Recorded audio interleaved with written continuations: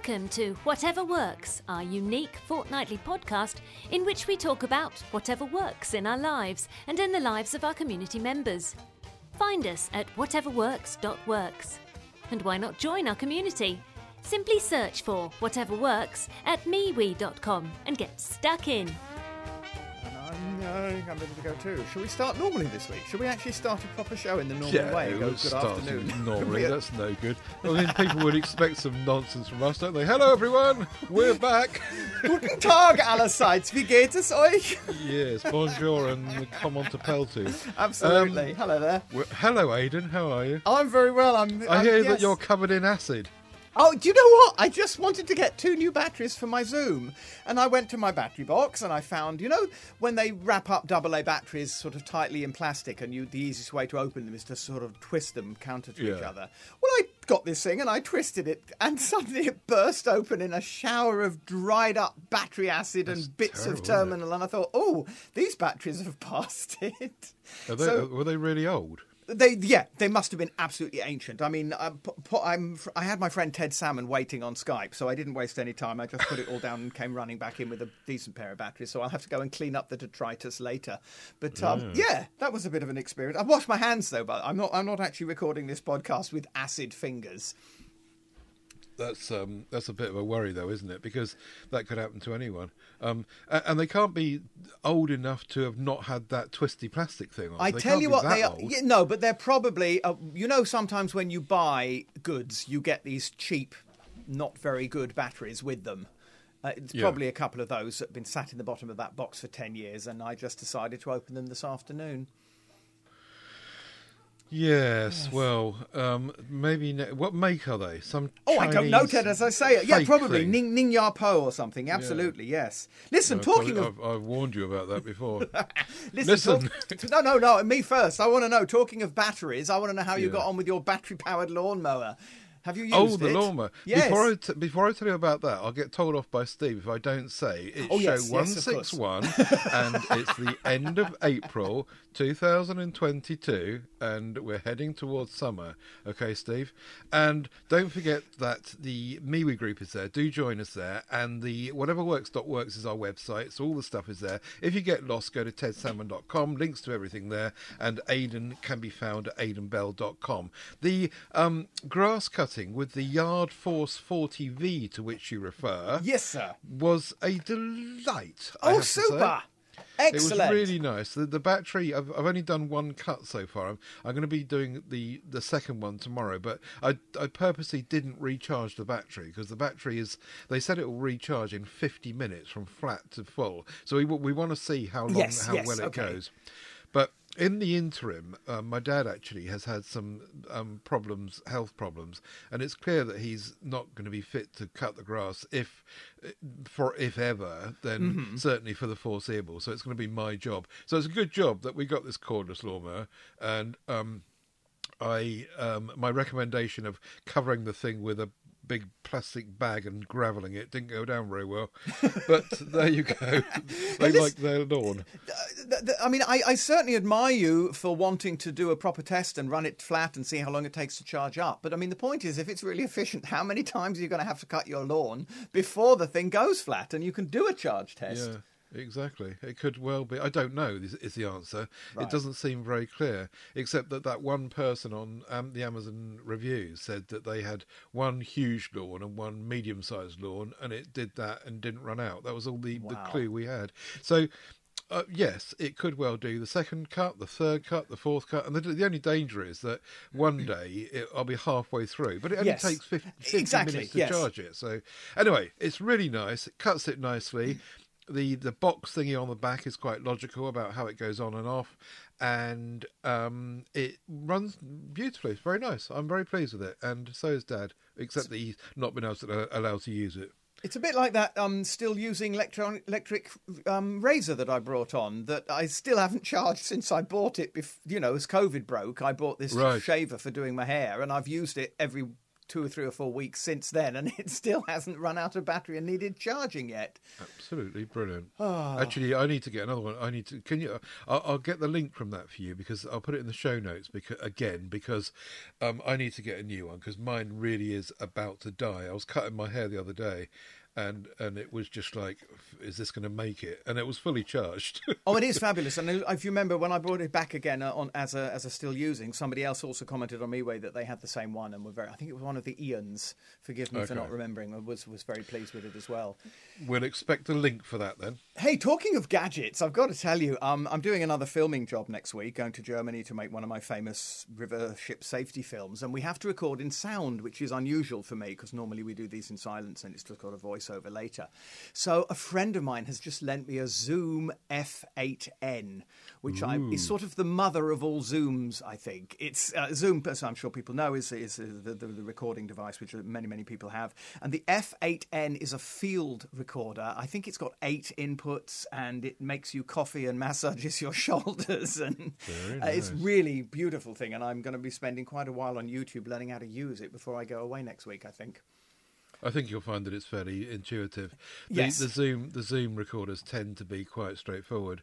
But yeah, 8 inputs. And you'll probably find that you can buy the module for the top that puts another 2 in. So you could have 10. Yes. And the chap who's lent it to me, it actually comes in its lovely little chintzy blue case. And it's got in there, I think, 6 or 7 receivers, which he uses for radio mics. Because, I mean, he's a professional soundman, so he'll use it to its full extent. Right. Yeah, great fun. Excuse me. And it's got an external battery power. Excuse me. Those frogs are back. It's spring. Dear. Great fun. Anyway, I just thought I'd let Very you know good. that. No, I'm really jealous, because even though I don't need it at all, it's a wonderful gadget, and I'd love to have one. Yes. And I'm sitting here looking at my Zoom H6, and I've got like 3 inputs into it, but I really don't need. It's got another 5 I can use, and there's only 3 of them being used, and 2 of those are backups. And you think to yourself, this is a bit over the top, really. Totally. It's the classic I wish I wanted one of those category that we keep saying we should invent. But I'm having the fun of owning this thing for a few days and using it next week and realising that I really don't need it at all.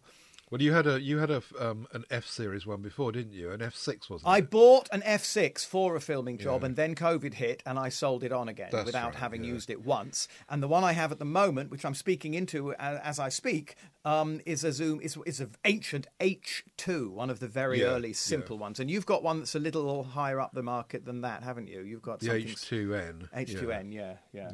And they're really dinky and nice and portable, and you can run them on battery. Well, you can run the H6 on batteries too, but you wouldn't want to, because they'd last about 10 minutes. Exactly. But listen, before we send everybody to sleep, let's talk about something that's not quite so techy. Okay. Yes. Right now, my shower. I said I would feed back on that. Yes. And I had the shower fitted, and I think the last time we spoke, I hadn't actually stepped into it, but I have now, and it's great. It's huge, massive, great big space. They purposely made it really big, and they made it with a strong floor for my weight and blah, blah, blah, and it's really, really nice. Excellent. The only problem was, with the whole job, was that when they refitted the toilet, it was leaking. Not terribly leaking, but just a little bit leaking, and it was just on the floor. And the Mike, the builder chappie, who came back and he had a look at it, he said, "Yeah, there's a leak in it round the back," and he said that's always been there. And I said, well, it hasn't, because it hasn't been leaked. Anyway, what we concluded was that this leak probably had always been there, or been there for a long time, and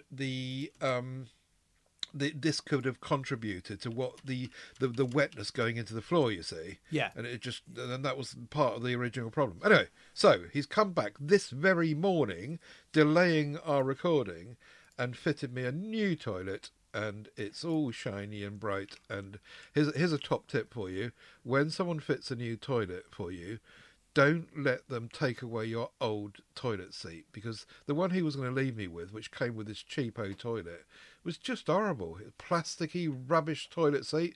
And my lovely one, I got it back off him. I said, can you put that back on? Lovely.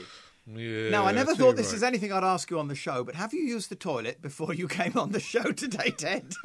No, it's not been used yet, although I did flush it. When after he left a few minutes ago, I flushed it, and it didn't seem to be leaking. Oh, such fun. Okay. Yeah, very good indeed. Forget this. Move on. Total failure trying to find a signal.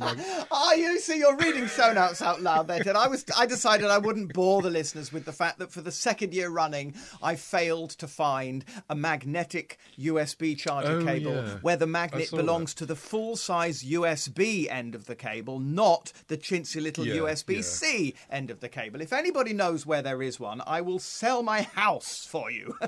I actually went, and when you put that in the MeWe group, I went and looked myself, and I hunted all over, as I did about a year ago when you raised it before, and I can't find one for love nor money. I tell you what it is. It's, we all know why they're there. You have them so that if you catch the cable of your device, rather than yanking your device to the floor and breaking it, you simply pull the cable out. Makes great sense. My problem is I want this for when I'm travelling and I'm in a hotel and I plug the thing into a hotel socket elsewhere in the room and run the cable across to my bed where I have my phone. And the problem is you could trip over at either end. You could equally well and probably more likely trip over and catch yourself on the plug end of the cable than the phone end of the cable. Therefore, I want a magnetic release at the plug end. But can I find one? I cannot. No. Let's move on. No, and nor could I. So I think that's a lost cause unless you get someone to make you one, some clever bod. Yes, maybe I should go into business there. Yeah, Russell Hobbs hand blender is next. Same to you. 200 watts. The story behind the hand blender is not really about the hand blender, which is actually great. It makes when we make soup, it's just nice. When you've made soup and it sits in the fridge for a couple of days or a day or whatever, I think it's nice to kind of pep it up with a blend, and it makes it all nice before you then heat it and eat it. Yes. Right. So I got this hand blender. Anyway, I was going on to get this hand blender to Amazon, and I noticed in the corner there that instead of paying £14 something for a new one, there was a £9 option, and it was renewed from Amazon Warehouse. So I thought, probably some bods sent that back because it's crap. Yes. But actually, it said underneath this, it's guaranteed by Amazon as if new. It is as new, and all normal returns still apply. So I thought, right, okay, then I'm going to save £5 here.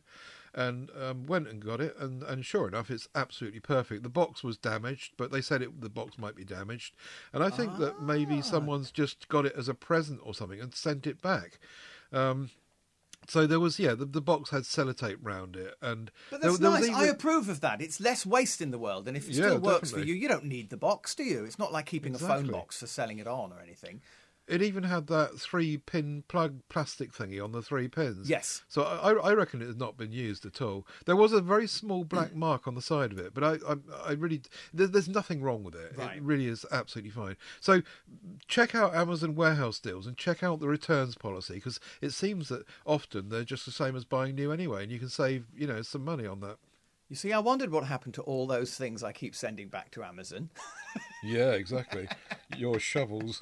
Oh no, you didn't send those back, did you? No, I mean, do you want to know what? 3 or 4 times now, I've had that thing where I've gone online and said, sorry, this isn't suitable, I want to send it back. And they send a reply saying, that's all right, you can keep it, we'll refund you anyway.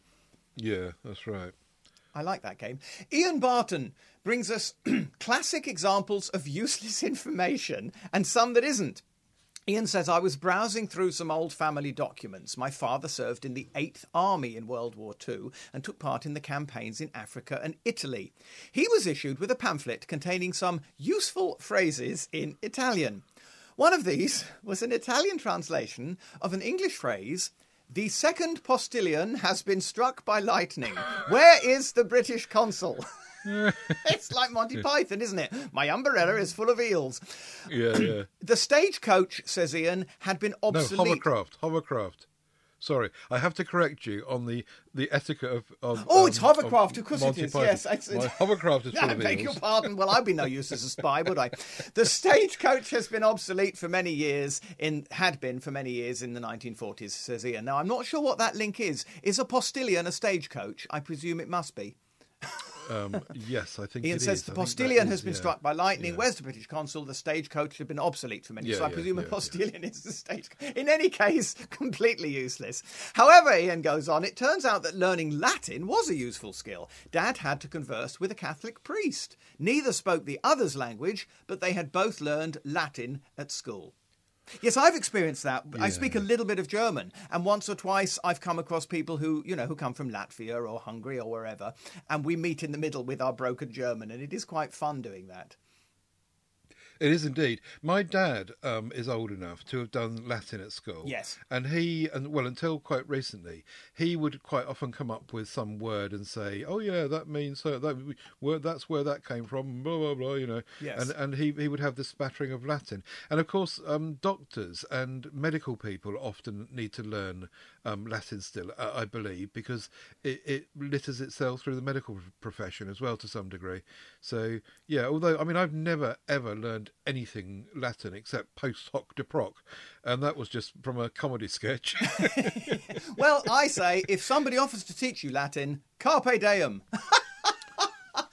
Whatever that means. It means seize the day. Have you not seen Dead Poets Society? I have, yeah, but I wouldn't have remembered that. I really liked that film at one time. Right, thank you, Ian. Anyway, that's good stuff. Enough of Latin for today. I'm Thank sorry. you, Yes. yes. I'm going back to Amazon bashing now. Yes. And the warning here, really, this is a Ted's Top Tip almost. Do you want to do the jingle? Go on then. Ted's Top Tips, Ted's Top Tips, Ted's Top Tips.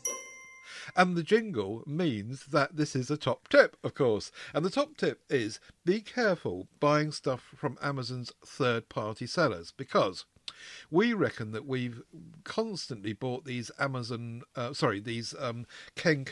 coffee pods, which I know you'll spit at because you're such a coffee purist. No. We like them. Right. And we just now and again we have an explosion in the machine. The pod just explodes.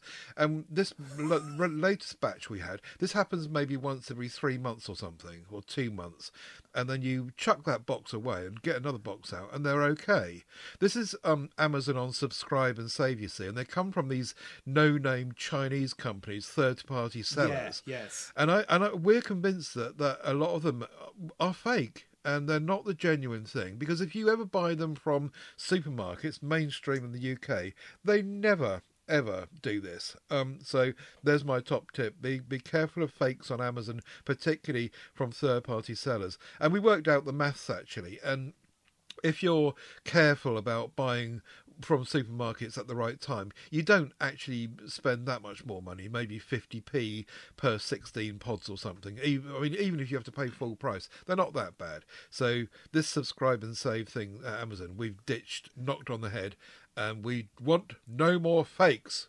I kind of like the idea of exploding coffee, actually. That sounds like fun. Do you know what? I've never had any experience of coffee pods, and I don't know anyone who uses coffee pods. So I really can't comment. The closest I've ever come is, these sort of instant filters where you have a filter coffee, but it's a plastic filter that's already built in, and you just filter your coffee. Rum boats. Yeah, that's the one. I really can't comment. I imagine these coffee pods are very clever. I believe that these days they're somewhat frowned upon by environmentalists, aren't they? Because they use quite a lot of plastic. Yeah. But, I suppose that is true. Yeah. No, you and Chris Kelly would obviously disagree with me, but actually, I think they do a really good job. The coffee that it makes in these machines, to me, tastes as good as you get in a coffee shop down the road. Now, and you and Chris probably think that that's not good enough, but for me, that is a good enough. Well, no, I'll have to come around for a cup of coffee and find out, Ted, because I am very curious about them. Indeed. Now, talking of feeding other creatures, how's that for a slinky link? Yeah. Glyn Stone posted on the Paw Hut automatic pet dog cat feeder. Oh, yeah. Now, Glenn says, this automatic cat dog feeder has been brilliant so far. Our cat used to be meowing at 4 a.m. for his breakfast. I now set the feeder to feed him at 4:15. Well, why not feed him at 4? Why does he have to wait 15 minutes? Perhaps he likes the meowing bit. He then leaves us alone, says Glyn. I load it up every evening for the following day, and the feeder does the rest. You have a digital clock and timer that you can set to your cat's feed times. When it's food time, it plays a little tune. It wasn't long before my cat was used to hearing the tune and now goes flying into the kitchen whenever he hears it. Well, Pavlov will be proud of him, wouldn't Oh, Pavlov's cat or what? Absolutely, Ted.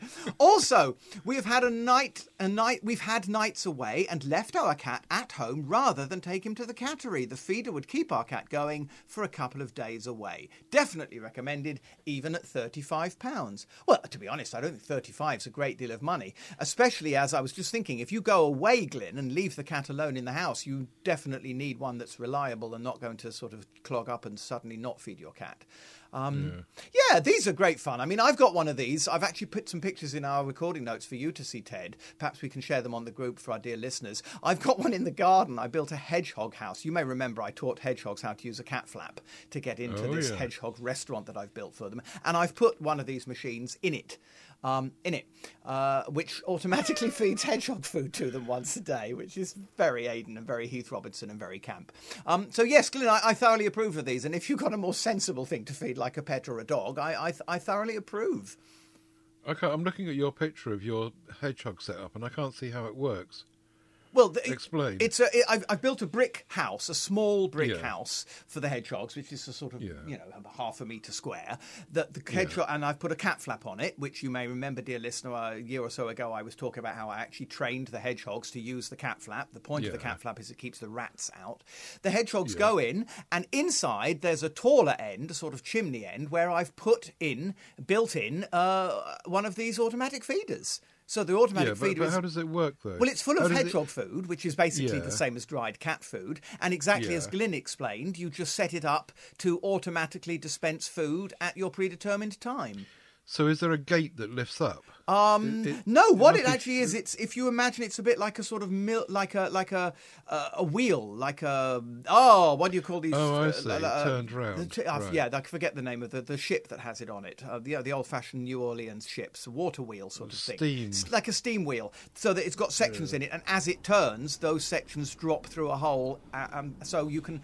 It's one portion per section. I think the wheel is split into 4, so there's a quarter. So each quarter turn is a portion of food, so you just tell the machine how many times to turn, thus how many portions to dispense. And you made it yourself? I didn't make the machine. I bought the machine on Amazon, the same as Glyn, but I made the brick and wooden hedgehog feeding restaurant myself. Yes, you could do with cleaning their little hutch. It's filthy. Thank you, sir. It's natural. It's the way nature wants it to be. Very nice. Well done. Well done to both of you for getting solutions. Thank you, Glyn, for posting that. Motorbike helmet visor is next. Oh, yes. This is a bit of Heath Robinson from me, I think. I couldn't find one of these. My motorbike helmet visor thingy just wouldn't stay up anymore. I think I might have mentioned it before. It wouldn't stay up. It just kept flopping down. And right.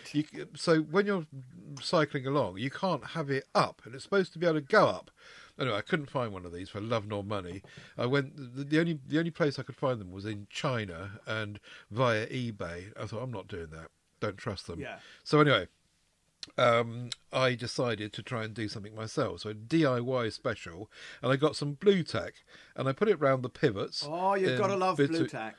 Yeah, and it works absolutely perfectly. I mean, Chris Kelly was helpful in terms of suggesting some other outlets, but I did check those as well. And before I did this Blue Tack thing, but in the end, I got these bits of Blue Tack, rolled it into a kind of a long sausage, wrapped it around the 2 pivots, and sure enough, of course, the Blue Tack holds it in place wherever you put it, and voila, job done. It holds it at any position I want to put it in.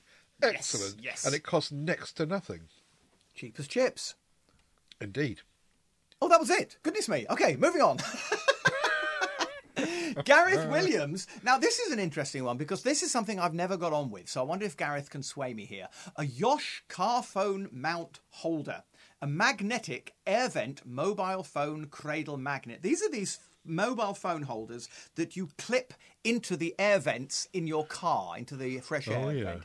Gareth says, I picked this up recently to replace my old pinch clip system phone holder for the car. I'm extremely pleased so far. I was provided with 2 magnetic holders that attach nicely to an air vent and 4 in brackets, plates to attach to phone cases. All my main phones are now nicely covered in this bundle. To date, it has worked flawlessly. Simply get in and plonk my phone on the cradle and job done. Easy to remove and put in another car or carry with you as a spare. Great value and all-round quality, only £9. I think probably the problem with me is that my phones are always bricks. I mean, I just don't think such a thing would be strong enough to hold my phone. But for smaller, sensible-sized phones, as I say, I've not personally managed to get along with these. Have you used... Oh, you don't drive, do you, Ted? So... I tried... Well, but back in the day when I was driving, I did try something similar, and I always felt as though the vent wasn't strong enough. Yeah. But maybe cars are made more strongly now, and the vents are better, or maybe these things are more clever in the way they clip on, or whatever, I don't know. But the whole solution looks like a great one, and it's obviously working for Gareth.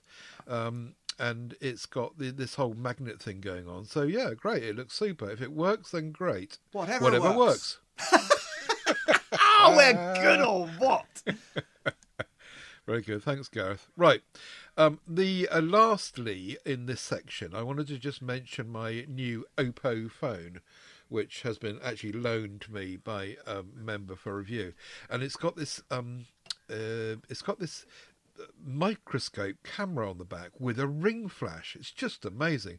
This phone is not new. It's been out for about a year, but it was really, really expensive, and I could never afford to buy one. Yeah. But you can see in the show notes there, I've taken a photograph with this thing. You can take it on 30 times or 60 times magnification, and it's, as I say, it's got its own ring light around the lens, which we've been used to using with SLRs for decades, and it works really well. You can, if you want to take close-up photos, I've included one here of some fibres from just putting it on my trousers while I've been sat there, and you can see how ridiculously close it gets. Now, if you wanted to have some fun with this, you could obviously do insects and things that are just tiny, and have some fun with it, and that's what it's for, really, for me. It's not for any medical use or any other function, just artistic fun, which I think I will have with it while I've got it. With that, I concur. Artistic fun. I mean, it's a bit like that microscope thing you brought onto the show a little while ago that we both said, well, it's pretty useless, but it would be great fun to play with. Yeah. I agree. Something like this is great fun, in inverted commas. But I'm sorry, I've said many times, until they start putting lenses in phones that are at least 2 or 3 centimetres across, as long as the lens is the size of my little finger, I just can't take it seriously. I just can't. Oh, yeah, of course. You know, the image is going to be a 3-megapixel one. Such a shame, because the technology behind these lenses is phenomenal, but the lenses are the size of pinheads. But don't get me on that one. Indeed, but it's a 3-megapixel camera, and it's but it's just really good fun, and I'm really enjoying playing with it, I must say, and I should be sad to see it go when it goes, if it goes. So there you go, the Oppo Find X3 Pro microscope. Have fun while you may. Still using and still using. Your turn. I am still using my sprung black kick-down door stay spring-loaded secure drop arm doorstop. Oh, yeah. Now, what that means is, do you remember, it was a while ago now. I mean, July 2019, so nearly 3 years ago. I've got a bathroom door that swings closed, and sometimes I want it to stay open, and it's basically a little kickstop for the door. Cheap and cheerful. It only cost, £6.51 at the moment.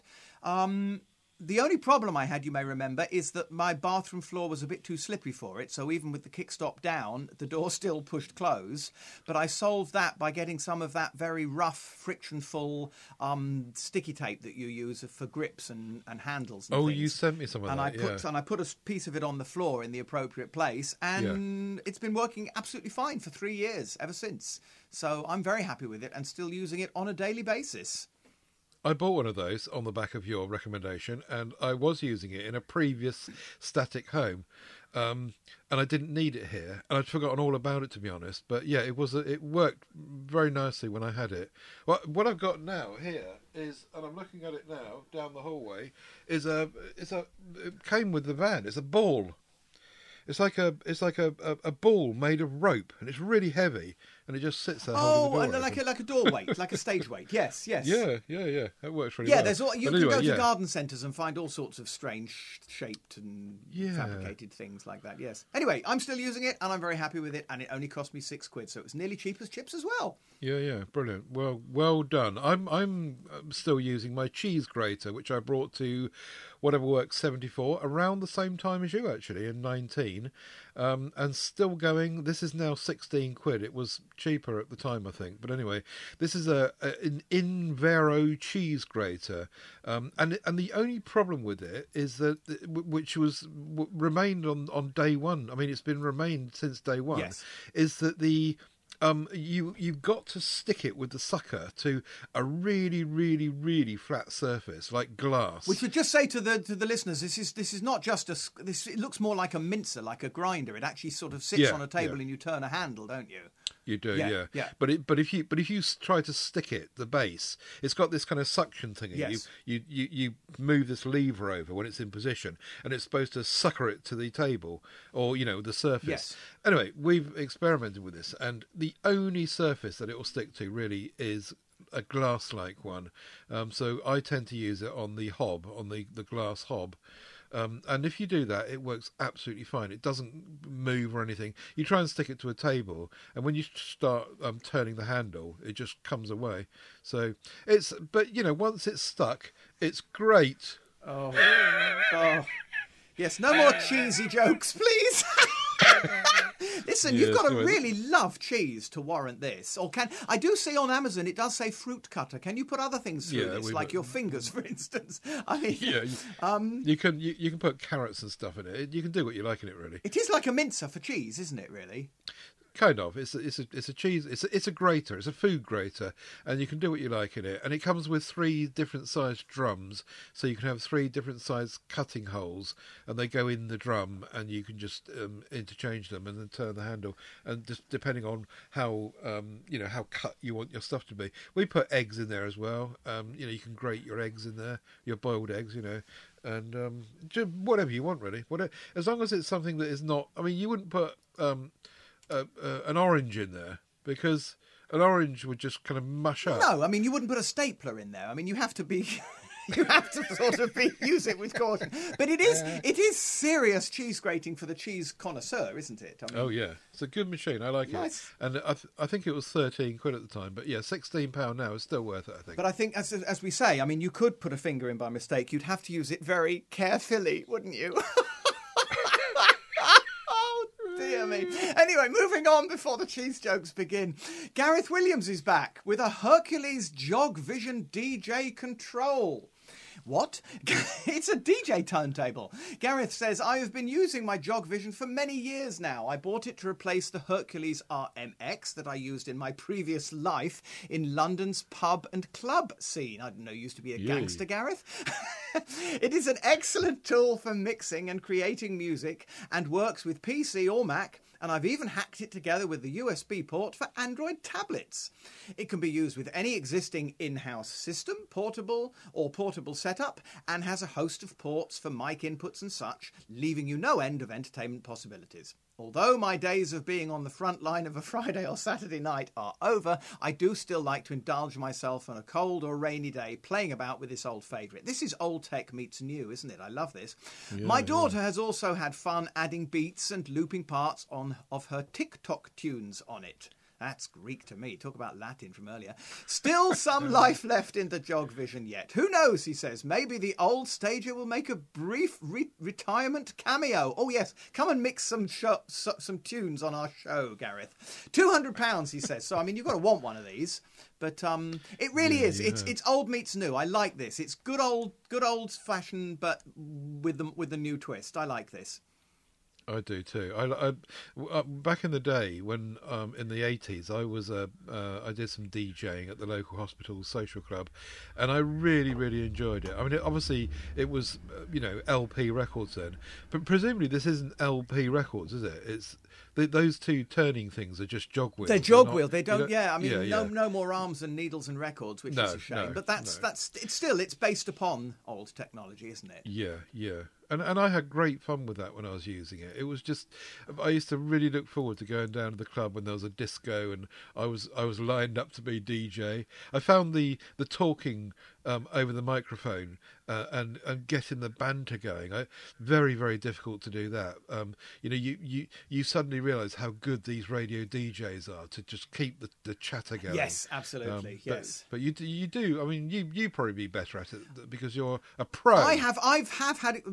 And again, like Gareth, and in a lifetime ago, I did work with a guy who we used to do some nights in a club called Bananas in London, and I've DJ'd there for my sins. And I mean, I wouldn't be seen dead in such a place these days, but the things we do when we're younger, eh? Yeah.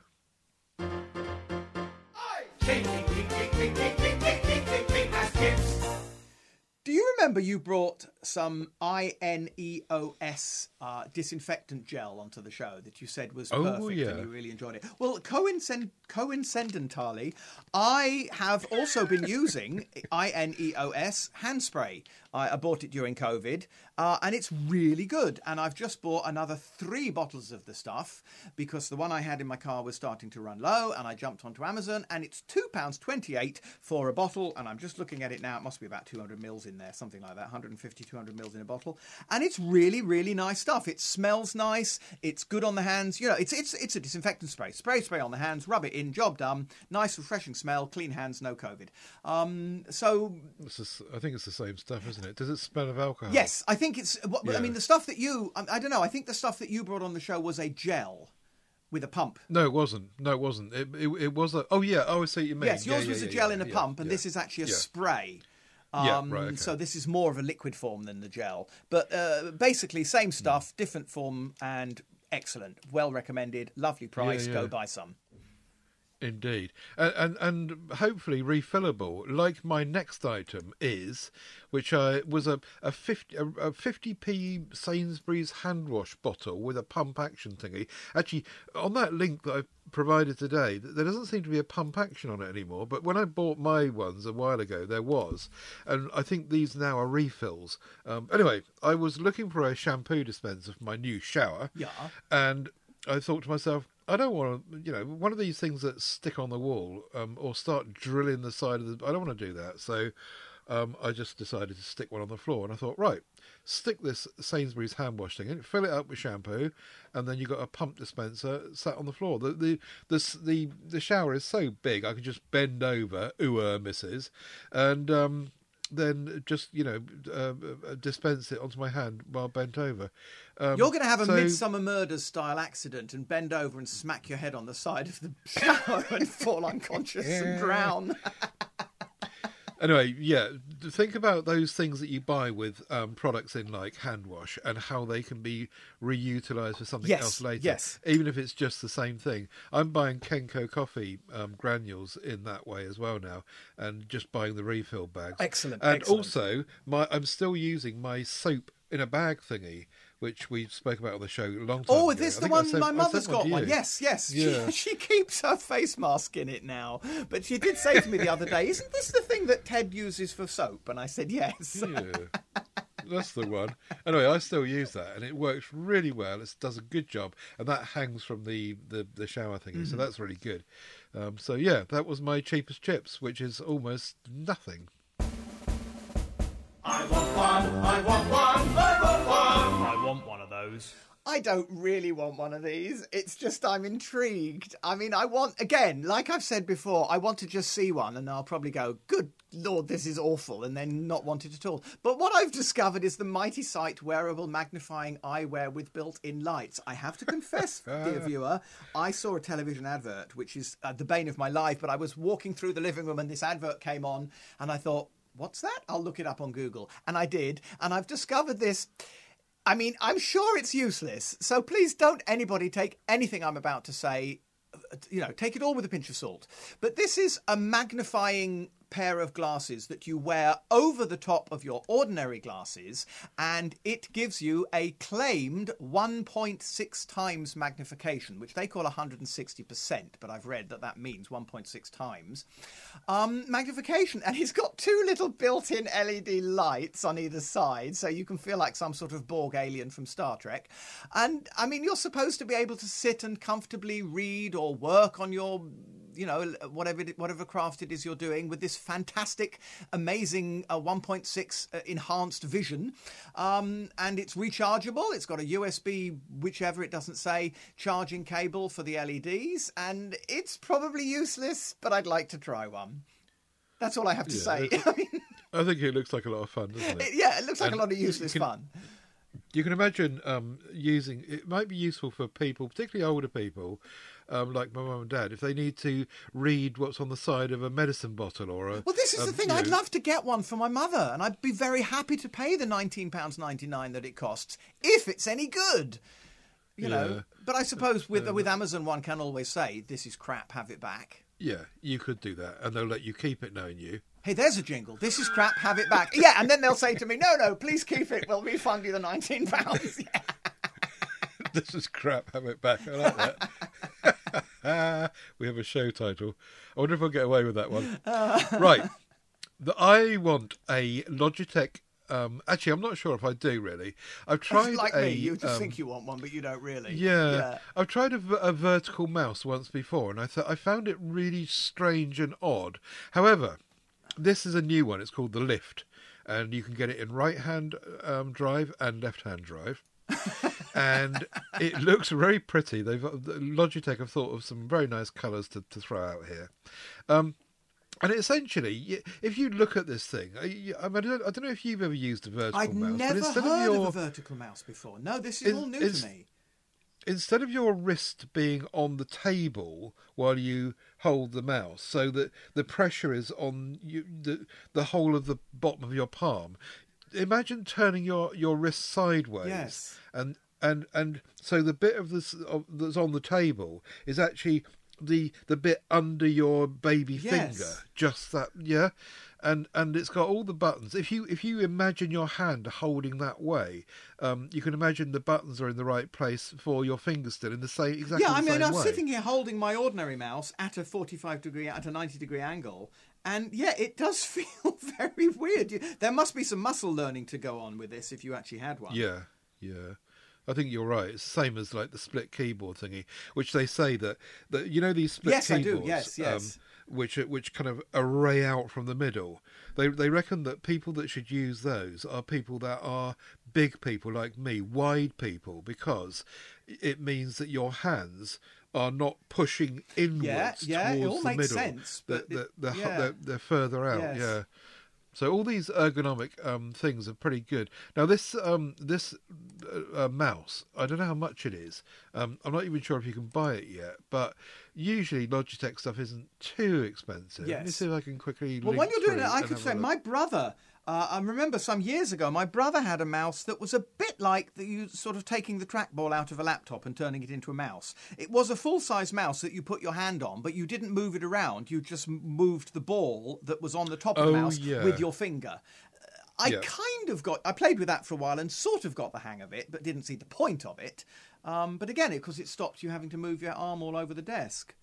Yeah, and it's also like a trackpad. The Apple basically it is. I used an Apple trackpad for a couple of years, and you do get used to it. And that Apple, particularly the Apple one, is really, really well made. It is, and you instead of, it's like using a trackpad on a laptop, but it's off. Yeah, but I've never got used to them on laptops. I mean, I always stubbornly plug a mouse into a laptop. I will not use the trackpad. Me too, but when the trackpad is a bigger pad and it's off to your right where your mouse hand is, it's just different. Yes, I get the point. Yes, I understand that. Okay, now how much is this lovely new Lift mouse then? It's about £70. So it's not cheap. No, but it's similar to the high-end Logitech normal mice. Yeah, exactly. They look really nice, and you can get a pink one. I fancy a pink one. I'm sure you do, dear.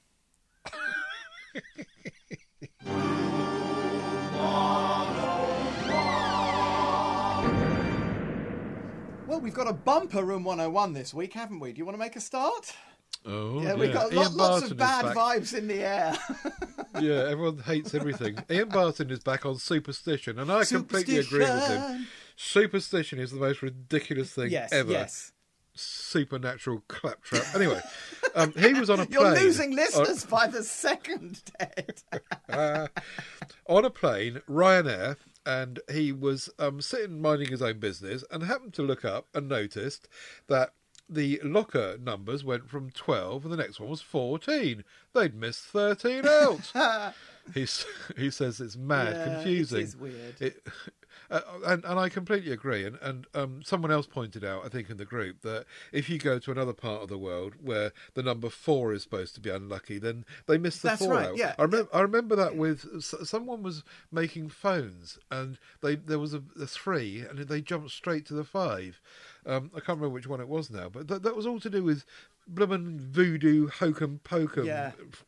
You know, I don't know. Anyway, the airline apparently says that it's because people wouldn't book the seats. He went off and found this quote from the airline and said that when they tried to use number 13, people just wouldn't book those seats, and so presumably they sat empty on the flight. Have you ever heard of an airline crash where everyone survived except those who were sitting in row 13? I remember years and years ago, I worked at the local theatre, and a girl there who I worked with and we were tasked with doing some chore in the theatre. And I remember, just for fun, we put up a ladder and we leant it against a wall and we put on green clothes and we walked underneath the ladder and she whistled while I said Macbeth, Macbeth, Macbeth. and we're both still alive. Nothing has happened yet. Good for you. Yes. Oh, but it's me. I've got to... Sorry. Risen from the dead, I bring you Matt Jones on YouTube adverts. Oh, yes, me too, Matt. I get it, says Matt, that adverts make the world go round, but the sheer volume of them and the way they are presented on YouTube is awful. The deal should be, if I don't want to buy premium, I have to watch a few adverts. But this feels more like I am being bullied into buying premium, as the service is close to unwatchable in its free form now. Since when has an awful 4-minute rap music video been an advert? My content is regularly interrupted every few minutes with stuff like this. Yes, and well, you know what annoys me, Ted, is when it pops up saying, your video will start after this ad, so you wait till the end of the ad. And then another ad comes on and it says, your video will start at the end of this ad. And you think, how many are there? Yeah, I agree with you, Matt. They are the bane of life, aren't they? I think that the way that, for example, Channel 4 do it on the catch-up service or ITV is fair enough, because you get the same advert breaks as you would through the programme, as if you were watching it on the telly. Fair enough. The thing that really annoys me about this whole thing, and I said to Matt in the group about this, and MeWe, that I pay for premium because I think it's worth it. Right. It's a coffee a week to make, and it's £12 a month, and I think that's a coffee a week, and I think it's worth it. Anyway, what annoys me is that even though I pay for it, I still get adverts. They're not YouTube's own adverts, but the content providers do deals to make money, and they just stick them in anyway. And so there should be something that YouTube do with these content providers to say, no, this person has paid for an ad-free experience, so you need to take these adverts out if this person is watching it. I don't see why that shouldn't be done, and why technically it's not possible, but that's really, really annoying. Xerxes Hodivala said, there is another solution. Try using AdGuard. So if you watch YouTube in a browser, you've got AdGuard installed, and he said that works a treat. It takes those adverts out. So you could try that if you want. But if that gets too widely known, then no doubt. So if you're going to watch a video... No doubt. Sorry. Excuse me, I haven't finished there. Shut your gob. No doubt, I was going to say, if Google get hold of that and it's widespread enough, they will... they'll close that down. Your turn now. Over.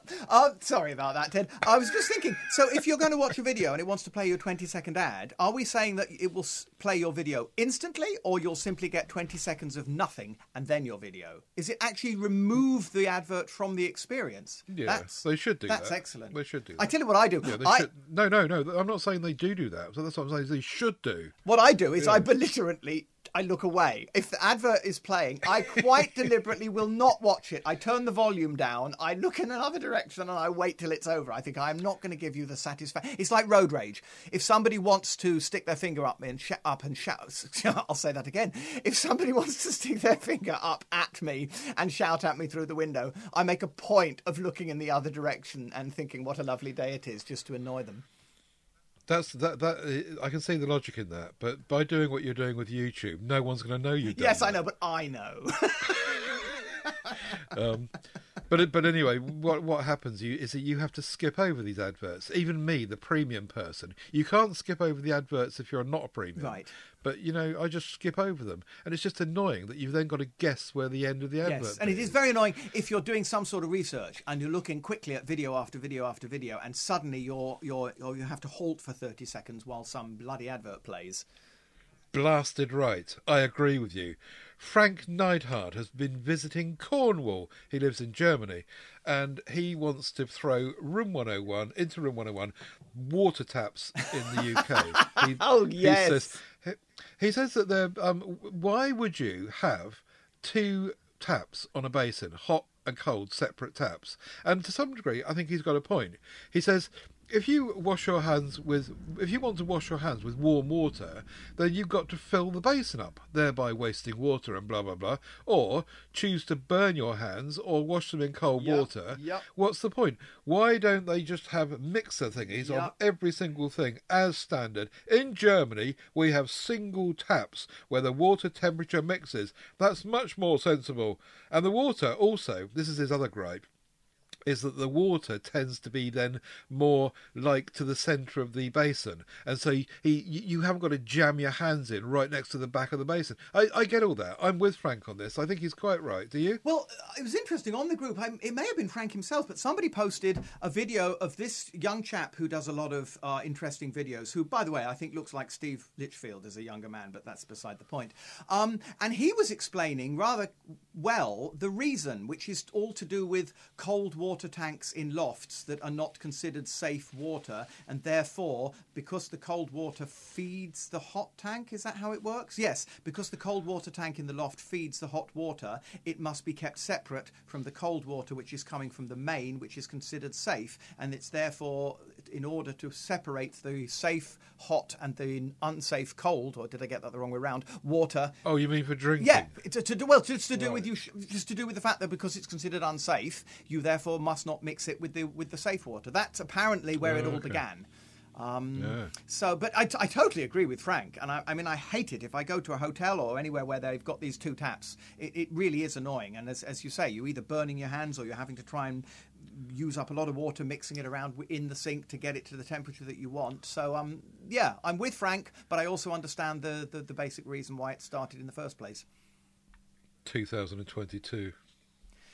I tell you what they should get right in 2022. This one's mine. This is toilet roll dispensers in any and all public place. I've noticed it. As we know, I've been abroad lately. I've noticed it doesn't matter what country you're in. It doesn't matter what class of establishment you're in. It doesn't matter whether it's a restaurant or a hotel or a pub or a public convenience. What is wrong with toilet dispensers? The toilet roll is always curled up on the inside, and you find yourself on your knees in this cubicle, sticking your hand up inside the bloody thing to try to find the end of the toilet roll to pull it out. Why can't somebody design a toilet roll dispenser that works? There, I finished now. I know what you're saying, yeah. And I think some of these ones, they just leave them now without the cover on so that doesn't happen. I've seen that in less salubrious or you get the ones that are supposed to be really clever, and so you pull on it and it sort of yanks shut and you get a single piece. But then what happens is the broken end ends up inside the machine, and so as I've just said, you end up having to retrieve it. Oh, I do agree. Yeah, I do agree. I think you're quite right. The best thing to do is crap at home. Is that the end of Room 101? The advice: crap at home. Oh, now the best part of the show. Now we get to hear the jingle. Yay!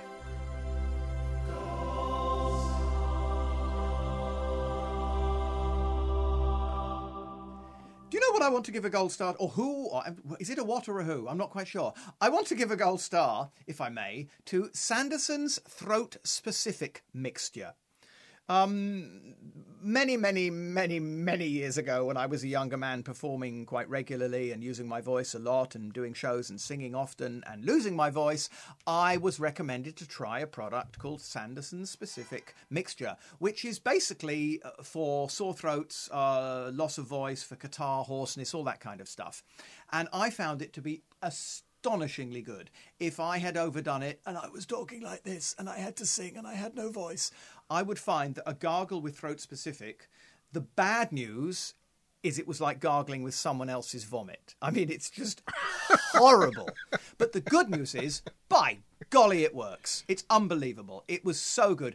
I read I got it out recently. The reason I'm bringing it to the show now is because my poor mother, as you know, we went away on a cruise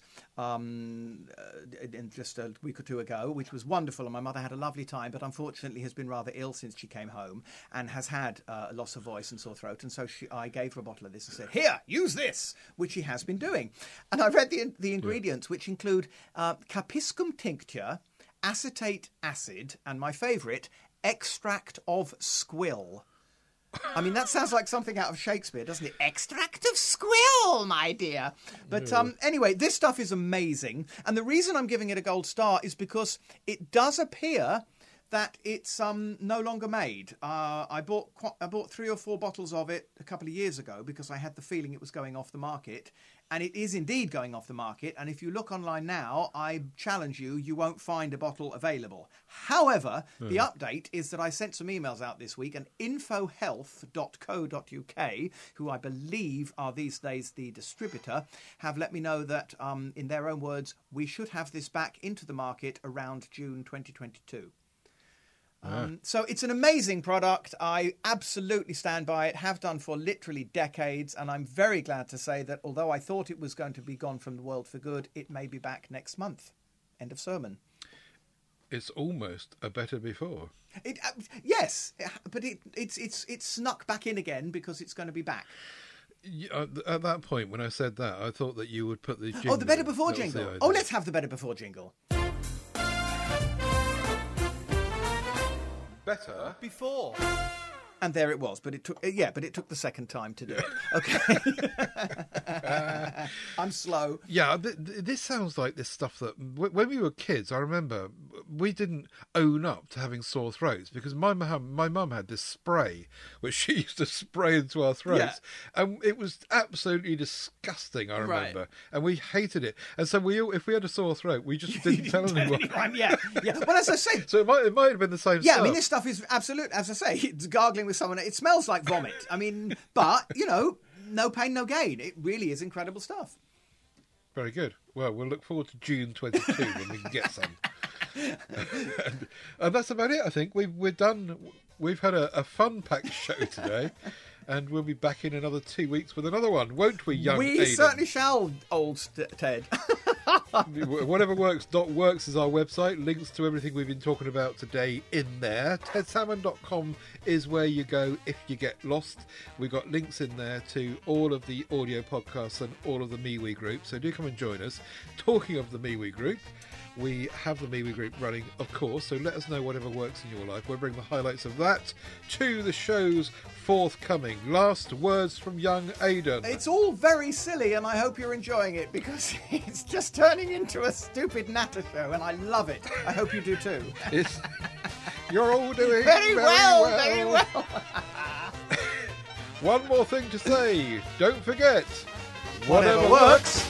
Works!